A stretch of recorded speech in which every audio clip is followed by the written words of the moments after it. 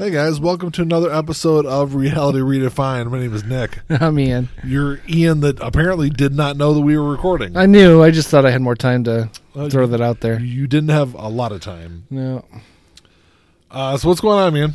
Other than we're sitting here watching the NFL draft. Well, you're watching, and I'm just kind of staring at the screen because Yeah. I could give two shits. But yeah, like I said, throw a ball, run fast, make lots of money. Make lots of money. Yeah. I mean, these guys are making like lots and lots of money. I mean, they're making lots of money, but Yeah, not like, they're making lots more of- than, like I said, scientists who cure diseases. As overall. depends on where those scientists work. This is true. If those scientists work for, say a large research university. Are they making millions of dollars?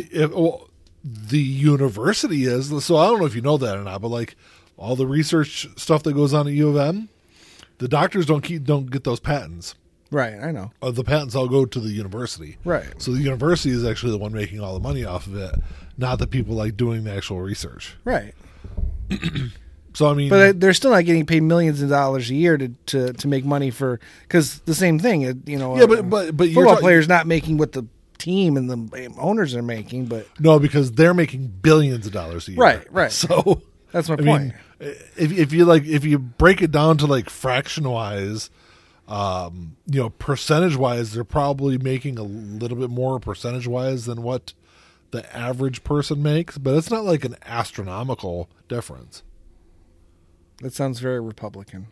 How does that sound very? We're not really paying less taxes when you break it down to percentages. No, because what I'm talking about is normally you work for a business that makes millions of dollars a year or $1 million a year, Right. And you're making a percentage of the profits. It goes out in payroll. But you're also, it's your labor that's translating into the profits. So is it here also? I know, I'm not- It's the football player. Hey. Hold on. The football player is the employee, and it just happens to be that the NFL 50% or roughly 50%, I think is what the number is, of profits goes to player salaries. They happen to work for a company because teams are businesses, organizations that make billions of dollars a year and have $1 billion TV contracts and things like that. So I mean, I know people like shit on and Don't challenge my communist views, okay? they Or at do- least my socialist they, views. They do make a shitload of money, but I mean, it's not. I don't think it's like I said, percentage wise, what normal people make. It's not that. Like I said, you're just working for a different company that makes a lot less money. Yeah, like I said though, that's a very similar argument to, yeah, I may have billions of dollars, but I still pay 10% tax like you guys do when we really pay 15%. That's not though. I know, but when you're arguing it in terms of percentages, that's not a comparable argument though. It kind of is. It's not, because I'm talking about salaries Right. based on gross profit or net profit. I'm talking about And taxes based on gross I know, or net but income. compared to say the normal employee, like us, you can compare our salary or the salary for the group of employees at the hospital compared to percentage wise to the net profit of the hospital. You can compare those two because it's the same. You're comparing the same things. Not saying it's really kind of hard to say that me talking about football player salary compared to the profit of the team or league is comparable to someone saying they pay taxes. It's not like you're not comparing apples. I'm just to saying. apples. I'm just saying you're using percentages as the argument. And that's their argument. I know, but I'm comparing apples to apples. So, how does that work with like fast food employees? Because their percentage can't be the same. Can't be. But it probably is, because you're talking about. So let's take the NFL for example.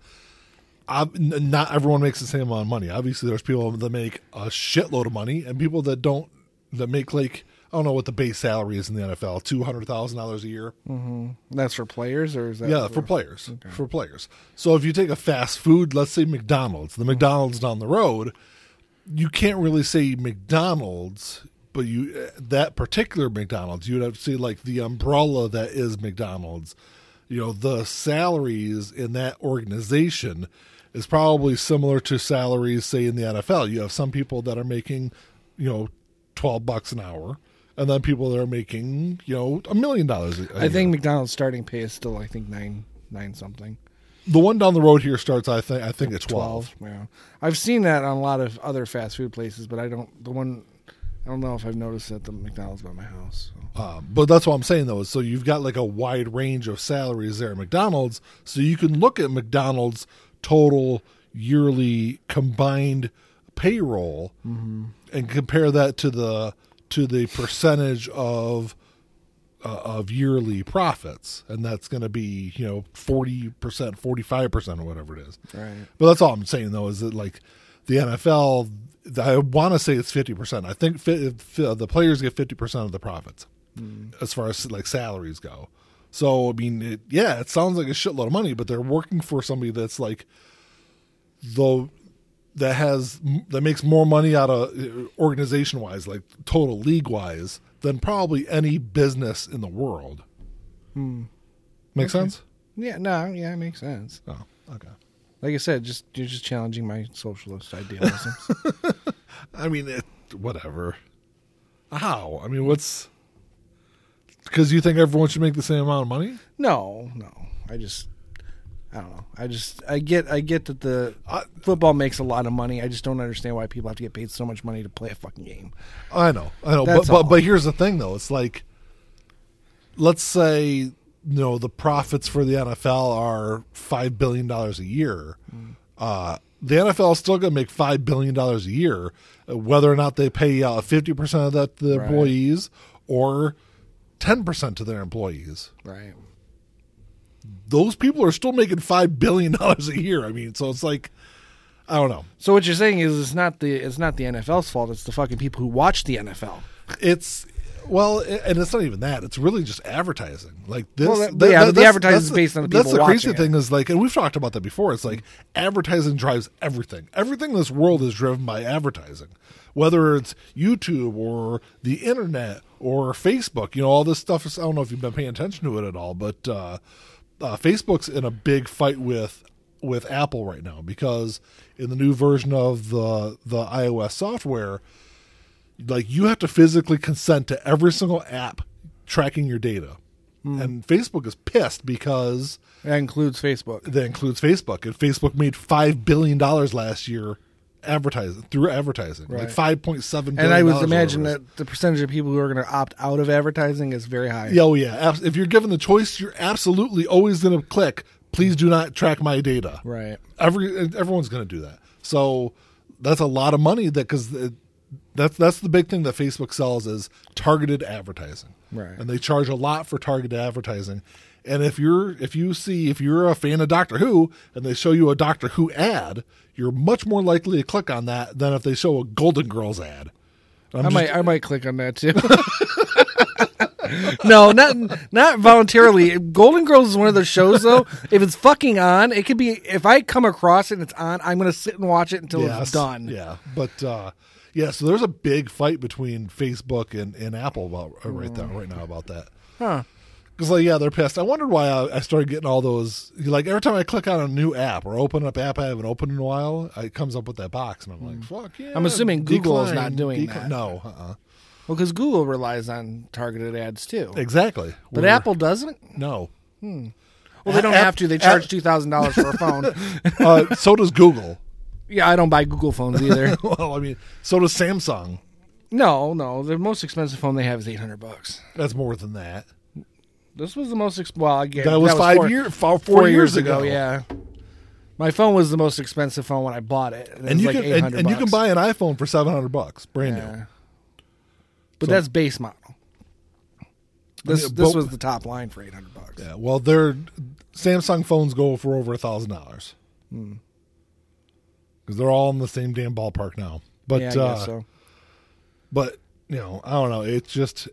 Plus, Samsung makes money off of TVs and computers and everything else. So, I mean, it's like they're all... That's the funny thing is about the whole argument between the two. They're all the same fucking companies. Right. But when it comes to privacy, they're not. Because Apple takes privacy very seriously, and they always have. And there's like, I'm sure over the past decade, there's probably always been at least one lawsuit constantly against Apple about privacy and things, because there for a while, like the FBI and the government were pissed because what was it? There was some mass shooting in California where the government was suing Apple to get access to a phone, to get access to the phone, and Apple was like, "Fuck you!" Right? I think as they should, to be honest with you. And I think they can subpoena it. I think. I mean, that should still be a legal thing. Yeah, but I don't. But they'd have to get a warrant. They can't just say we want access to this. They did get a warrant, and Apple told them to go fuck themselves because. Well, that's not legal. I mean, sure it is. There's no law that grants the government information, the access to your private information. That's what warrants are for. That doesn't guarantee they're going to have to get the information. They ended up taking Apple to court over it, and I believe Apple ended up settling and unlocked the phone. Right, because I mean that's the point. There's checks and balances there. There's steps that the government or legal organizations have to go through to obtain that information. But the whole thing was Apple kept saying that there's no way to access the data. Oh, okay. That they have no way to access it. Oh, I see. And I don't know. It took them a while. I don't know if they end up doing it or not, being able to hack into the phone. But they don't have, because that's the whole thing. Is there when thumbprint scanners became popular on iPhones, everyone's like, oh, up in arms. Oh, well, you're giving Apple your thumbprint. And Apple's whole thing was, it's stored on your phone. We can't access it. Right. So like I said, I don't know if they end up being able to engineer a back door to get into those phones or not. But yeah, that was the whole fight, was them saying that they couldn't get into it. If they were honest or not, I don't know. I don't know what the exact outcome of it was, but yeah. That's fair. I know it was going on for a while, though. I remember hearing about it. Because that even, like, there was a lot of debate going just down to the baseline where a police officer pulls you over and requests access to your phone. And I want to say in like 20 states in the country, they don't need a warrant to access your phone. They do in the state of Michigan now. Yeah, well, they should. Yeah, they without should. a warrant. If they have a warrant, then you have to hand over your phone. But if they do not have a legally obtained warrant, then no. Yeah. And that's coming from someone who never really breaks the law in any way. I'm sure you've broken quite a few laws before in your life. Yes, I speed a little bit here and there. Yeah, but I underage smoked for a few years, like 5, 6. Yeah, well, I mean, there's 5. Probably people that have been shot over things like that before. Yeah, but my point is that those are the things they're never going to ask for my phone. But if they ever did, they'd have to get a warrant. And that's the kind of thing that makes me think, because I don't want to really go off down this path, but I will for a short period. The whole like police brutality thing, the opposite side of that always says, well, just comply. Just comply. If the cops tell you to do something, you just do it. How many of those people that say that, if they are pulled over for no reason, and the cop was like, well, let me see your phone, how many of them would hand over their phone willingly? Well, half of them wouldn't even get out of the fucking car. Did you see that viral video going around? No. So 2 white cops pull over this white guy. They were asking him to get out of his car. He's like, no. And they're like, do you have weapons? He's like, yeah, I got a gun. And he like lifts it up, and they pull their guns. And he points his gun at them and says, put your guns down. Are you fucking serious? And he goes, put your guns down. Like, get out of the car. He goes, no, you put your guns down. He's like literally standoff.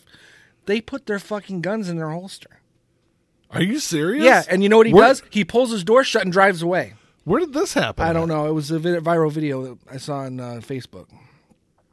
Well, you can't always trust videos. No, but it was a video. It was like a phone video. It wasn't. I mean, I guess it could have been staged. Was it like body cam footage or no? Someone videotaping it.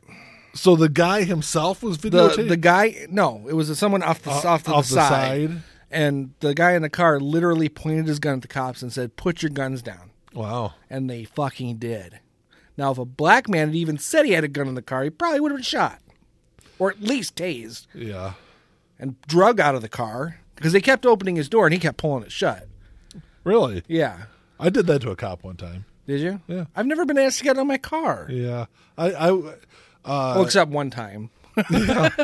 I was going into Canada one time, and for reasons I won't get into on the show, we were detained and like strip searched, and it wasn't my fault. No. The person I was with Was drunk. no had some marijuana in his marijuana paraphernalia, we'll call it that, in his vehicle. Yeah, so we got strip searched and all that stuff. Fun time. And then coming back into the U.S., I was like drunk in the vehicle, and I thought that his raggedy vehicle, I thought the door was just falling open, and I like slammed it shut like 3 times until like the next thing I know, I'm being like pulled out of the vehicle by a border patrol. So I've been pulled out of a vehicle before. Yeah, well, if you had just complied, that would never have happened.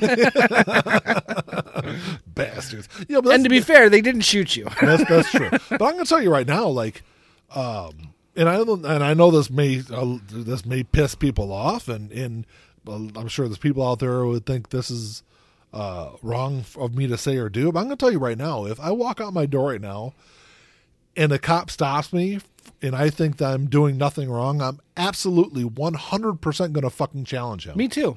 But see, I think you and I both understand that we as white men can do that without really worrying about our lives. Well, that's the white. We understand there's white privilege involved. Oh, there, absolutely. You know. But yeah, absolutely. No, I'm not going to comply for no reason. Nope. They have to have a fucking reason. Yes. And you look suspicious is not a fucking reason. I've gotten that one before. Yeah. So back in the day, me and a mutual friend who he's a black man. He's just, he's mixed. But anyway, we're down on in a certain part of southeastern Michigan, minding our own business, walking on the street, and had 3 police cars pull up saying that we fit a profile. And I was pissed. And they detained us for like 45 minutes until finally another cop pulled up and was like, yeah, they don't look anything like him. Let him go. And then let us go. But, so I've been in that situation. I don't think I fit their profile. Right. I think it wasn't you. The person I was with. Yeah. Hey, you know what? Now that I think about it, I was with that same person when he got pulled over going into Canada. Damn him. Yeah, I don't know if that was necessarily could be considered racist, because that's, maybe. You never know, but I would say it's probably more to do with just the way Border Patrol is. What? Back then. Oh, no. Oh, no. The whole thing coming back into Canada? Well, no, I was going in. You said you're a strip search going in. Oh, right? yeah. No. None of that had anything to do with racism. I'm talking about the time we were detained for on the just side, for walking on down the side, street. Yeah, for walking on the street. Yeah, because we fit a profile, and that was the funny thing about it. Is like, all right, so there's a white guy and a black guy. We fit a profile for a lot of shit, right? You know? A sitcom, buddy cop movie. Yeah, because this was just a stoner comedy. Any number of things around there. It definitely could have been a stoner comedy. Because I want to say that was like 98, 99. Mm-hmm. Because I think it was like right around the time that Mandy and I started dating. So it might have been like 99. 99. I don't know. It's that was a long, long time ago. Yes, it was. 22 years ago. 23, really. Think about it. 98. Well, 99. Oh, 99. Mandy and I started dating in 99. Yeah, 22 years. It had to have been 99. Yeah, it had to have been 99. But I don't know. Now that we're like almost 20 minutes in the show, we do have a topic for today. Yeah. It has nothing to do with politics of any kind. Well, we didn't really get into politics. Yeah, a little bit. I expressed how you were challenging my socialist views, and then we talked about white privilege a little bit, which is a hot topic politically. Yeah, but it really shouldn't be. No, you're right. It shouldn't be. Because it's not like neither one of us were like, it's because these damn whiteys.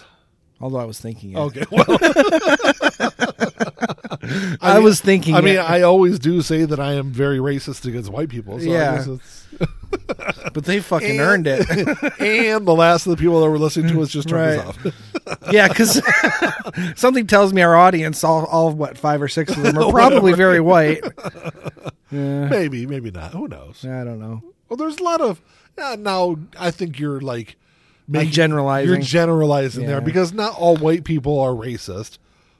Just the ones that live in the South. But anyway, Well, and there's a lot that live in the North too. yeah, I know that. Well, actually, I had a black guy. So when I Minneapolis is a northern state, Yeah, I know technically.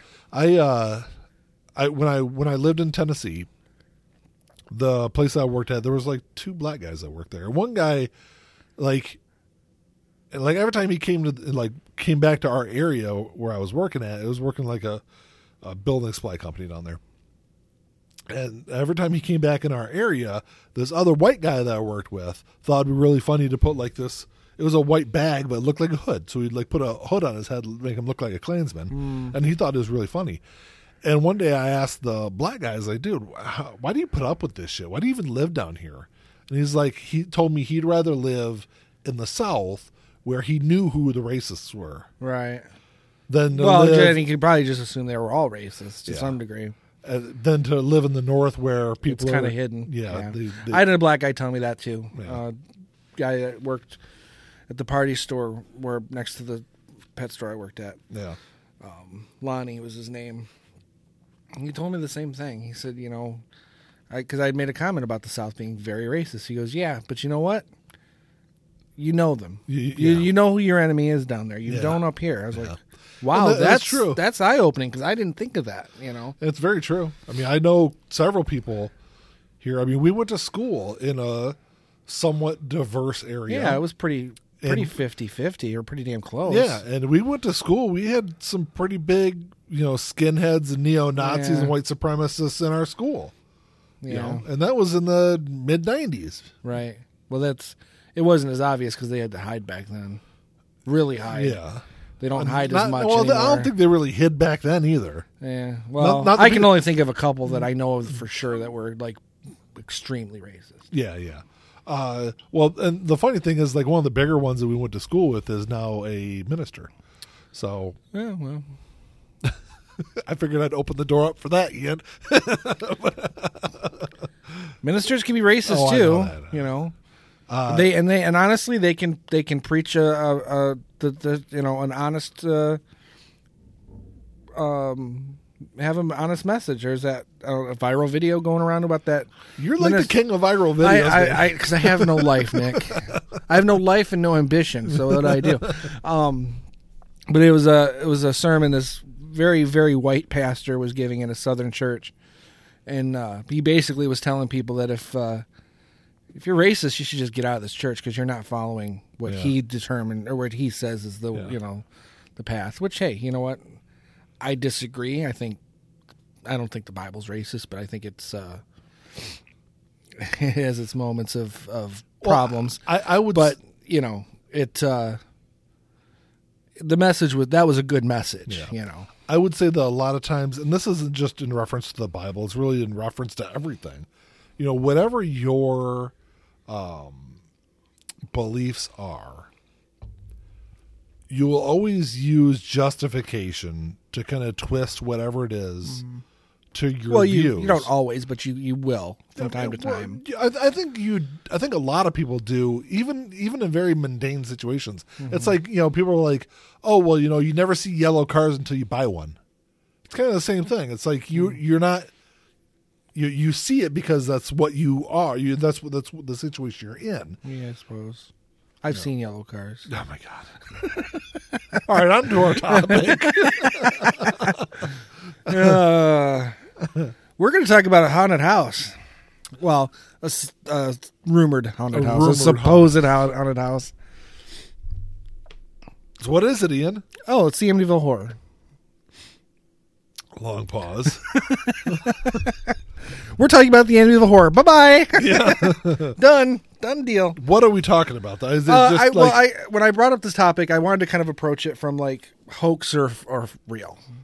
And I read the book so did I. several a long times. time ago. Yeah, I've read it several times. I've seen the movies. I don't want to talk about the movies so much.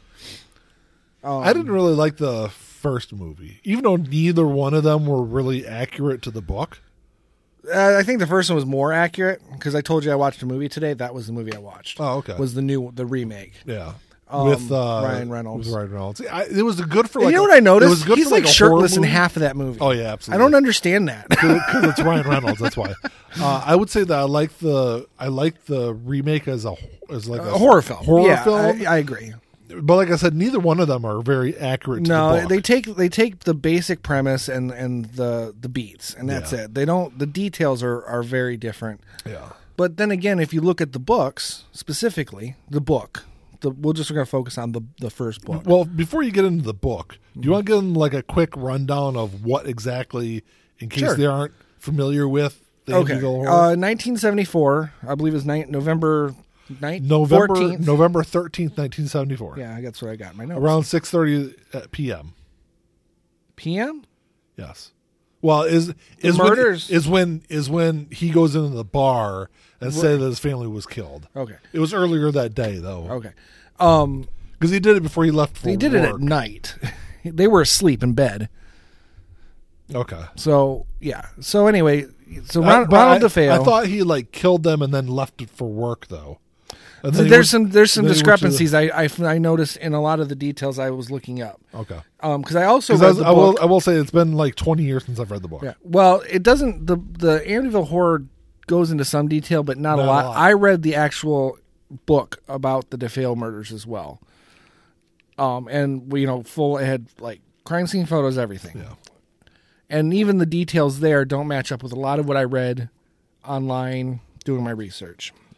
So give him a. So anyway, Ronald DeFeo- Give him the quick and dirty. Yeah, I'll keep it simple. Ronald DeFeo, at some point, November 13th, 1974, shot 6 members of his family While they're in their bed. while they were in their bed with a high-powered rifle.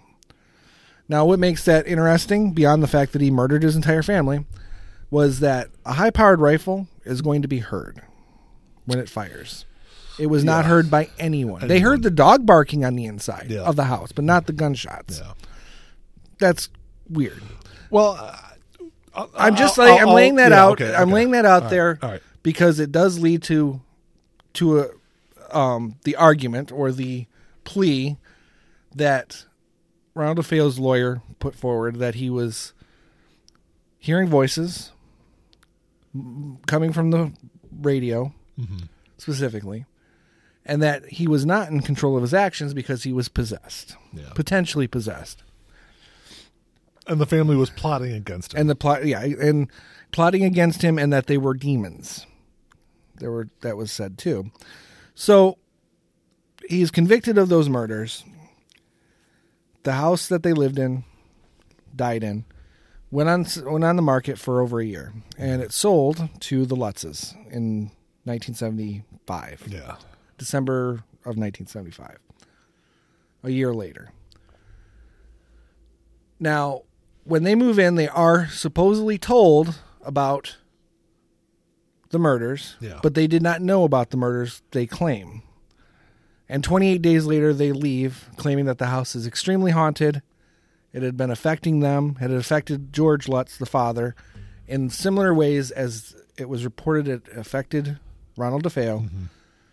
And when they left everything behind. Yeah. They did not take anything, and they never went back. They took the clothes on their back. And basically, and they never went back. Now, what I found out after, what I've done some reading and other things that have come up, they were very aware of that case. Yeah. Before they bought the house. It wasn't just, we want to buy this house. Well, we got to tell you there was a murder here. Yeah. Several murders. They were aware of it. And especially in that area, like everyone knew. Well, they were from Deer Park. I don't know how because I mean, we're talking the 1970s. I know it was a big those kind of murders weren't like just like. But it wouldn't be outside the realm of possibility that they hadn't heard or may have heard of the case, but didn't exactly know that was the house. Yeah, because it wasn't. I guess that's possible. So, but there was a lot of interaction between the Lutzes and the DeFeo's lawyer after the case, after they moved out of the house. Yeah. And it seems to me, I'm just going to throw my view out there right off the bat.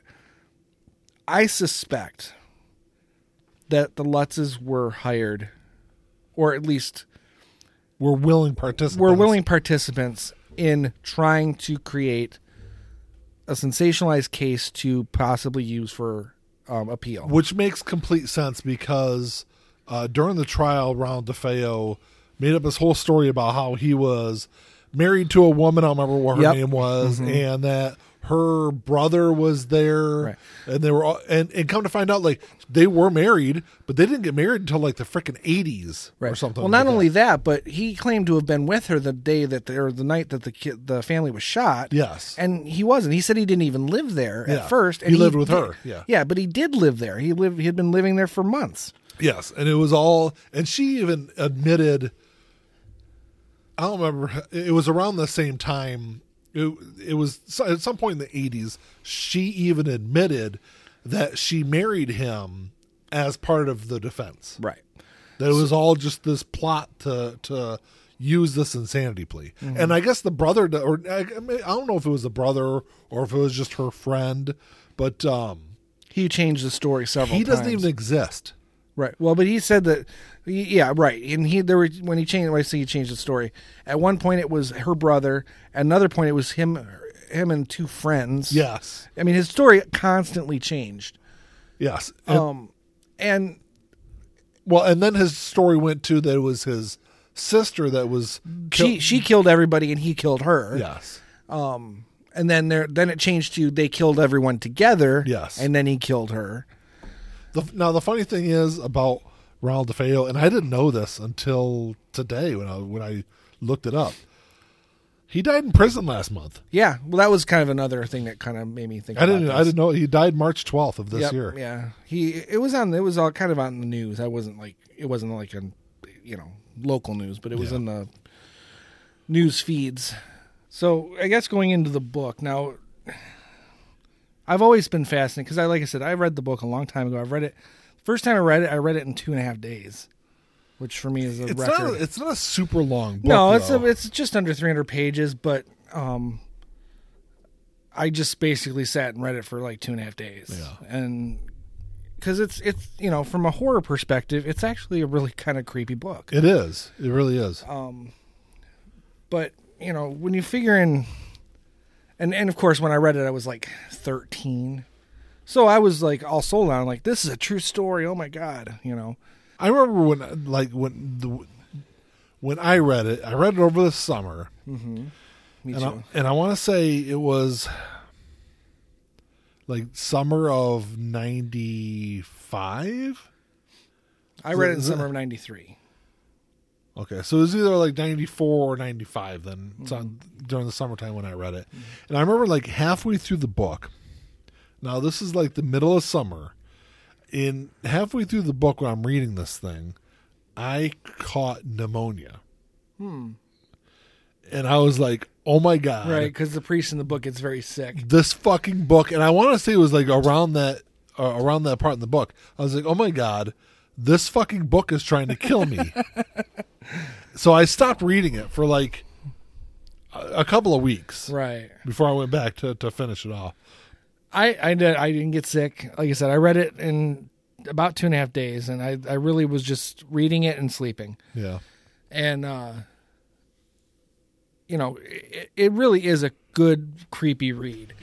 I've tried to read it again. I've read it several times, but I've tried to read it again recently. And obviously, I'm more mature now. I've read a lot more books. You're a little more skeptical now, maybe. Well, and even that aside, because I still only read it from a horror perspective. It's like I'm reading a fiction novel, because I do believe the vast majority of it was fiction. Yeah. It's just the prose isn't very good. Okay. Because it's not written. It's written as a testimony, Yeah. more than a novel. But some of the things that stand out, the story, as far as the story goes, the haunting part, his mood swings, George Lutch's mood swings, obviously tying into what DeFeo went through. Which is explainable if they're in constant conversation with DeFeo's attorneys, right? But even if you take that out of the equation, they were stretching themselves very thin financially to buy that house, even though it was a steal. It was $80,000, which is a lot of money back then. Which is a lot of money back then, but it was also in a neighborhood where houses were starting at like $150,000 and up. So they got a hell of a deal on that house. An affluent neighborhood. Yes. So there's financial problems. George's company was a it wasn't like a contractor. He was a contractor, but he was a surveyor. It was a surveying company. Yeah. So the market, even though those houses in that area were expensive, there wasn't a lot of construction going on. Yeah. If there's not a lot of construction, there's not a lot of surveying going on. So the finances were pretty tight. So you figure that kind of stress is going to change people's moods, especially in a household with, kids and everything That's else. assuming he did go through mood changes. Right. I'm looking at it from the perspective that at least finding the truth, what is most likely true Yes. within the story, Yeah. and at least trying to explain that rationally. They talk about foul smells in the house, specifically from the toilet. The smell would come and go. Yeah. All the toilets in the house turned black at one point. Not just the water, but the actual porcelain turned black. Yeah. And they couldn't scrub it out. Which, and I will say that from everything I've read about the house, after the Lutz family moved out in a hurry, I was going to get to that part too. like no one, I believe the same family has lived there. No, it just recently sold for $1.5 million Oh. in 2018, I think. But no one has had any issues. And I think it's had three owners. This is the third owner in 40 some years. Okay. Yes, the people moved in immediately after, never had any problems, and then no one subsequently have had problems. So that's another thing that puts kind of a nail in the coffin of Yeah. truth versus fiction. But that doesn't necessarily mean anything, because if you do read the supplementary stuff, the sequels, and I watch a lot of paranormal shit. Yeah. I'm fascinated by it, even though I don't really believe in it. If you read the subsequent novels, all of that shit that was going on there followed them. It left with them. It attached to them and left with them. Of course. 'Cause Of that course, makes it sense. works, right? I will say that the Lutz family has made a lot of money. Yeah, they did. Off of They this did. story. And they never really changed their story. No. They never came out and said, "Look, it was all a hoax." They stuck to it. George and Kathy Lutz stuck to it till they died, and that was even after they got divorced. Yeah. And George died, I think, 2000. I didn't write it down. I should have written it down. She died a year or two before him. But as a side note to that, one of the children, Dan Lutz, did a documentary called My Amityville Horror, and he still maintains that a lot of that shit happened. And he was young, though, wasn't he? He was 10, 11, 12, in that range. Yeah. He was the oldest of the kids. Didn't get along. He might have even actually been a little older. George Lutz died in May of 2006. 6, okay, and Kathy was like 2004 or 5, I think. Okay. They got divorced in 88. Yeah. I didn't realize that. Yeah, so he did not like George Lutz at all. Did not get along with him even back then. But that's normal stepson, stepfather stuff. That's Yeah. going to happen. Yeah. But he still maintains that a lot of that stuff happened. But his approach to it was that it wasn't the house that was haunted. It was George that was haunted, because he was into all this kind of like occult stuff. Okay. So that was his. He maintained that. Even doing like rituals and stuff at the house, according to him. Yeah. I guess it's like, it's just, to me, looking at it, it's just another way of kind of like extending the story. Right. And yeah, Dan, I think that's his name, Dan Lutz. Yes. He went through a lot of. I mean, he had drug issues. He was estranged from his own family. What year was that 75 that they lived there? Yes. So he would have been. Well, they moved in December of 75 and moved out in January of 76. Okay, so he was 10 years old. 10 years old. Okay, but I think he was the oldest of the kids. I'm Okay. pretty sure. Because there was 3 of them. It was Dan, Missy. Well, that wasn't her real name. Missy was changed, and they never said her real name because she was the youngest, I think. That was changed for the book, and it hasn't been changed. Her real name has never been told. Are you sure? As far as I know, because it's Missy in the book, and I was under the impression that her name was changed. Well, I thought all the kids' names were changed, but I know. Well, according to what I just found online, there's Dan, Christopher, and Missy. Right. But I thought that the youngest, they changed her name. But anyway, maybe they did. I don't know. For the book and for the notoriety. And then maybe they did, maybe they didn't. It doesn't really matter. I don't know what happened to the other two. They've never been public, as far as I know. But Dan made that documentary, and he talked about it, like I said, his own estrangement with his kids, his own issues with drinking, mainly with drinking, and not so much drugs, but drinking. Mm-hmm. And then, of course, it goes into a lot of detail about his relationship with George, and it was not a good relationship. And it got worse as he got older, to the point where I think he moved away from them. Like, he moved out on his own at 15 or 16, according to the documentary. Mm-hmm. But he still maintains that there was supernatural things occurring. He said that at one point during one of these rituals that George did, he actually levitated himself 10 feet off the ground. Okay, I'm not buying that, but that's just, well, I mean, is it any more far-fetched than the walls dripping blood? Yeah, I mean, one of the things that I always liked or was fascinated by was the hidden room, the red room in the basement. But of course, the following owner said there was no hidden room. Yeah. It was a small it was like a root cellar. Yeah, like a little cellar. Yeah, little cellar root area. cellar was there. And it wasn't red. But according to the book, it was a red room. And there's a lot of speculation of what that room was, but that's where a lot of the evil was supposedly coming from. Yeah, I remember all that.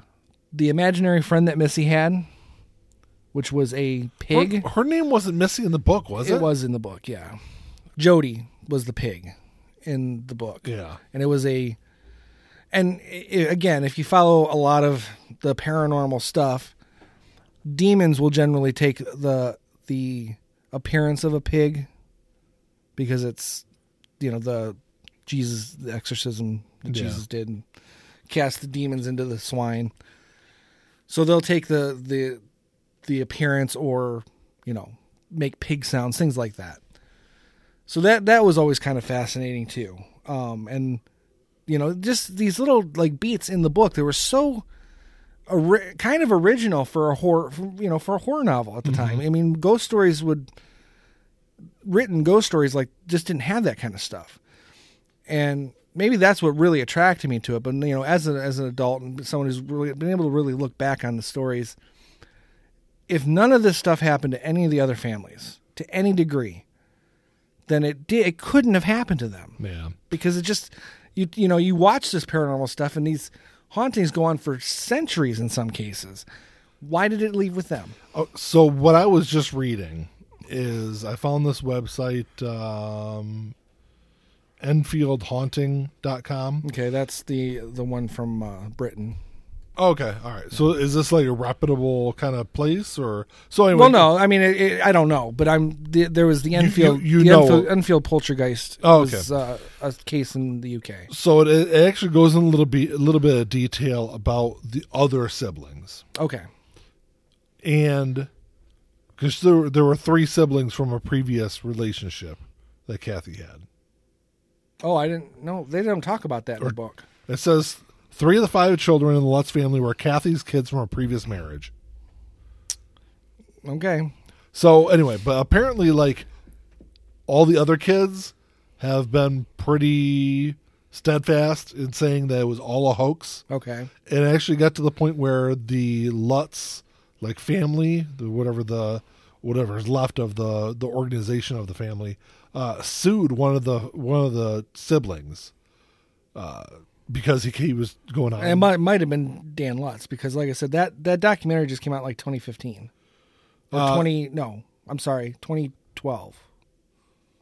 So Christopher Quarantino was 7 at the time of the haunting, and he was the person that the family sued. Okay. Interesting. Yeah. So it sounds like, from what I was reading here, really quick, it sounds like Dan Lutz is really kind of the only one that has kind of kept up this, maintain the story. Missy, according to this article I was reading, talked about how it was a traumatic event, but it looks like she was kind of referencing more of the Lutz family feud that followed the events, not any kind of like haunting. Right. Well, and she was even younger. Yeah, she was like 5. Yeah. So I would imagine her memory of it is very vague anyway. Oh, I'm sure. So, yeah, I mean, like I said, I don't know. When I read it as a kid, I read going it through like traumatic shit, like what was in that book. You would probably remember some of it. You would remember some. I would of it. think so. At least you'd be scarred by some of it, right? Because at one point in the book, George is kind of close to murdering them. Yes. And I think you'd remember that. Yes. So, I don't know. What's interesting about that is the Enfield poltergeist story, which I don't know if it's connected to that website or not. That's just what they call themselves. But was one of the other cases that the Warrens investigated. And they also investigated briefly the Amityville case. Yeah. They're the ones who got that very famous picture of the little boy sticking his head through and it's supposedly one of the DeFeo children. Yes. So their team is the one who captured that photo. Hans Holzer is also another paranormal investigator who studied that, and he's the one who wrote the book on the DeFeo murders. Yeah. He didn't write it from a paranormal perspective, though, which is kind of interesting. He wrote it from like a true crime perspective, which is fine. But he also wrote a book that goes into his theory about the land and Native Americans, which historians have now also debunked. Yes. Because I will supposedly there was burial grounds, and there's historically these tribes that lived there said we don't have any record of any burial grounds on that area in that area. So I mean, even that, it's like, okay, you look at it from another perspective, and it just doesn't come together. The haunting part of it. And again, I'm not really necessarily a believer in hauntings anyway. I don't know if I believe they exist, but the evidence is mounting against this particular haunting being especially accurate. since like every single person that's investigated it believes that's a hoax, right? Except for the Warrens, yes, and Hans Holzer, but they're all dead now. That, and they're all making money off of it to some degree. I think the Warrens more so than well, they were getting the publicity they wanted. They weren't necessarily out for money. They were out for the publicity. Yeah. To sell their books and stuff, but also just to be out there. But they're still making money off. They were still making money. And Hans Holzer's books didn't really sell. But, I mean, that wasn't the intent, though. No. He intended to sell them. To sell them, yeah. And make a lot of money. Well, he made a lot more money on his other books. Yeah. And actually, to be fair, there's a show on the Travel Channel called The Holzer Files. Yeah. And it's his daughter has opened up his archives to this paranormal group, and they go and they reinvestigate his investigations with modern technology. Yeah. And I actually love that show. It's a very fascinating show. But again, I kind of watch these things and approach these things almost from just a horror fan's perspective. I like scary things. And there's plenty of that here. Exactly. Yeah. Like I've never really seen anything that made me believe their stories. I think I was always, even reading the book, I was skeptical because it all seemed too perfect.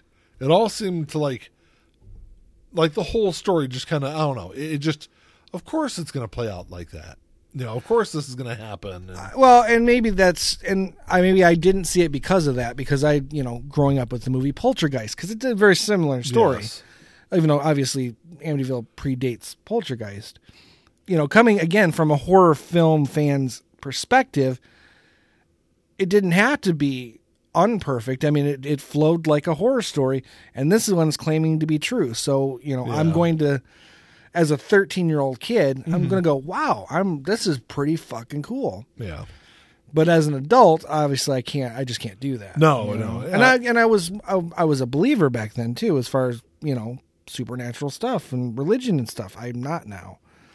It's but like I said, even like interviews that I saw the Lutz family give, they just never seemed credible to me.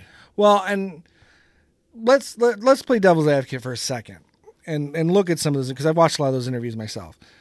Because you're right, there's an air of, I don't know, their stories never really changed much. No, they were solid. They were very on their story. Like if all this was a lie and bullshit, they did a really good job of laying out their bullshit and lies. Absolutely. So let's play devil's advocate and say, okay, watching these interviews, there's an air of incredulity there. Yeah. But is it them who's presenting that, or is it the people who are interviewing them? And because I think a lot of possible. the interviews I've watched, there's some of that. There's that rude skepticism that you get, that I'm sure I'm guilty of myself in cases like that.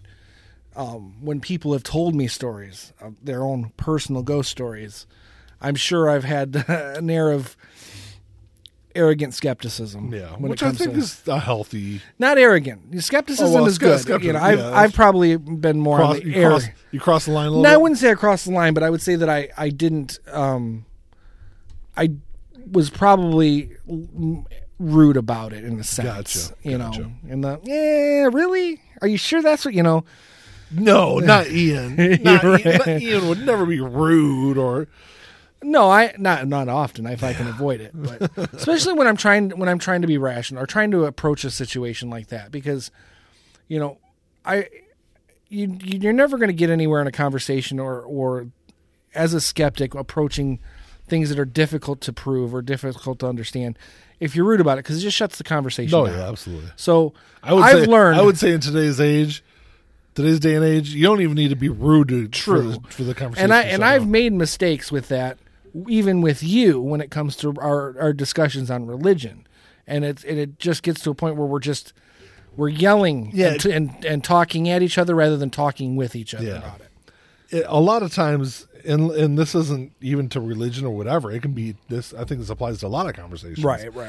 But in this case, just because of the idea of the supernatural. But I was just going to say, I think conversations are just generally difficult when it comes to beliefs or ideas or personal experiences. Right. And that's what a lot of it comes down to with, ghost stories or hauntings or whatever. It's hard as the skeptic to argue a situation that you weren't involved in. Right. True. Right. And with full disclosure, my father is a strong believer. He has claimed several experiences with the supernatural. Yeah. With great detail. And I know my father, he's not prone to hyperbole. He's a goofer. He likes to goof around, and he likes to, he's dad jokes are his thing. He's always been his thing.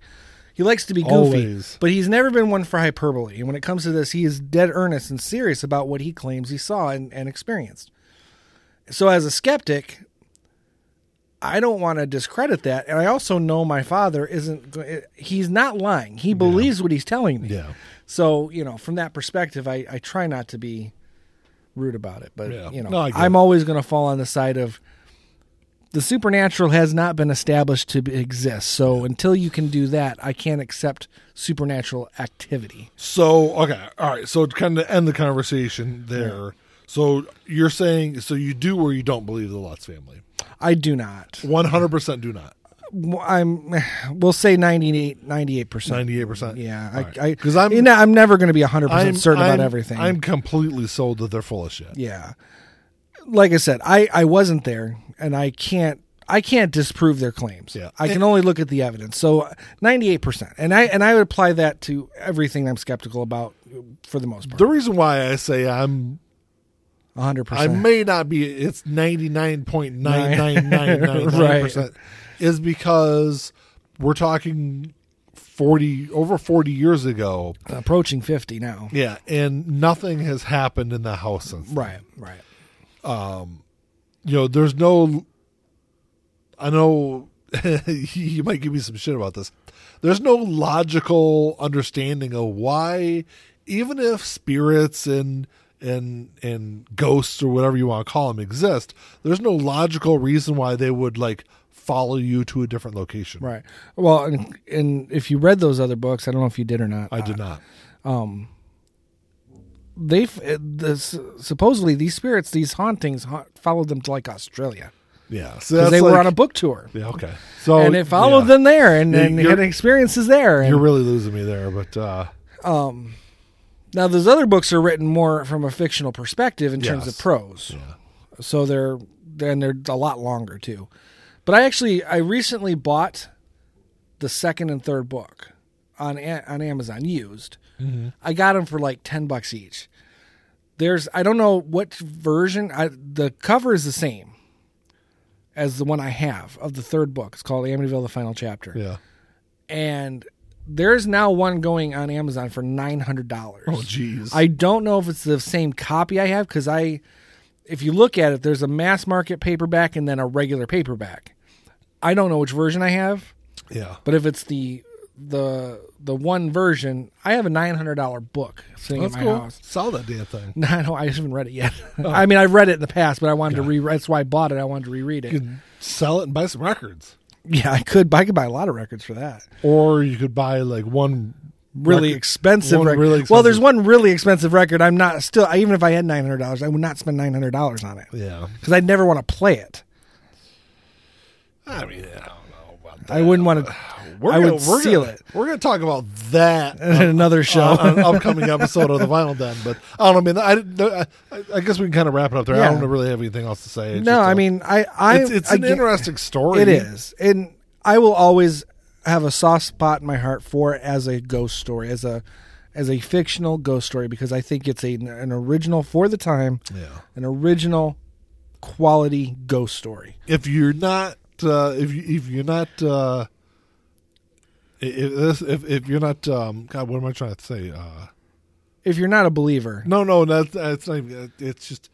If this is a story that you haven't read, if you haven't read this or haven't seen it before, it's definitely worth checking out. Yeah, there's a lot of material out there for it. Yeah, I mean, there's YouTube videos, interviews with the Lutzes, interviews with the Warrens about the Amityville haunting.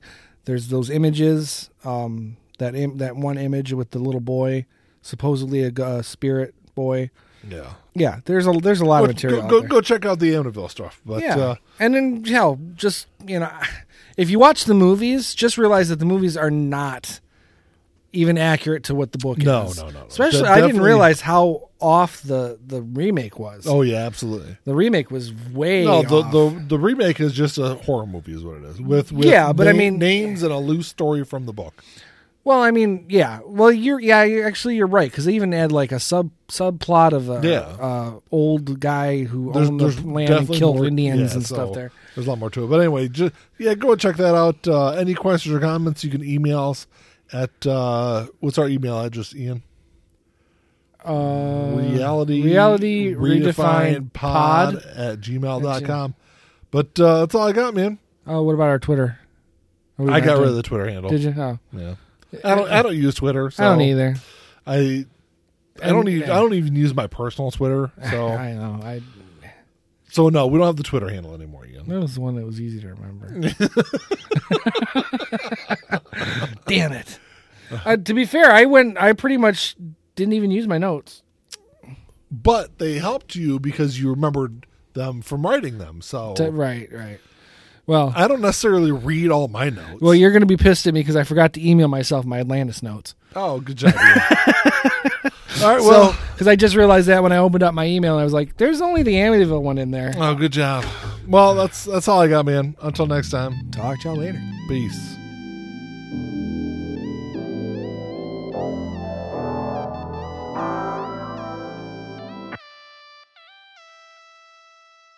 Play my role, let me tell you about it. This shit right here, man, I'm about it. Only real niggas reside around me. Yo, lady, drop a crowd around me. Dip like I know you can, bitch. Show me the ropes like we in the ring. Got you two cobras, you wanna hang. Shoulder to shoulder, the niggas basic.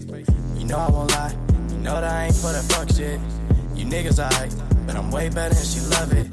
Know that y'all sick as fuck. Here go this tissue, bro. We taking the dub, hoping you get you some. This hit like a pick me up. She taking my drugs. Know they see the sign. That's some dollar signs. Know they sick as fuck. Know they sick as fuck. Tell them get well soon. Tell them get well soon. Know you sick as fuck. Get well soon. Oh shit. Watch out, you the god, Billy. Oh shit. Right now, and I'm smiling in your face, bitch. With a gold smile, you should probably make placement. To your eye, niggas sick as fuck. Standing with niggas who down for that party. Who down for some bitches who showing their bodies. Swear to God, nigga, this Molly got me up and rolling. These bodies of water. Bring that shit in bottles. We mash at the party, that hit when we style it.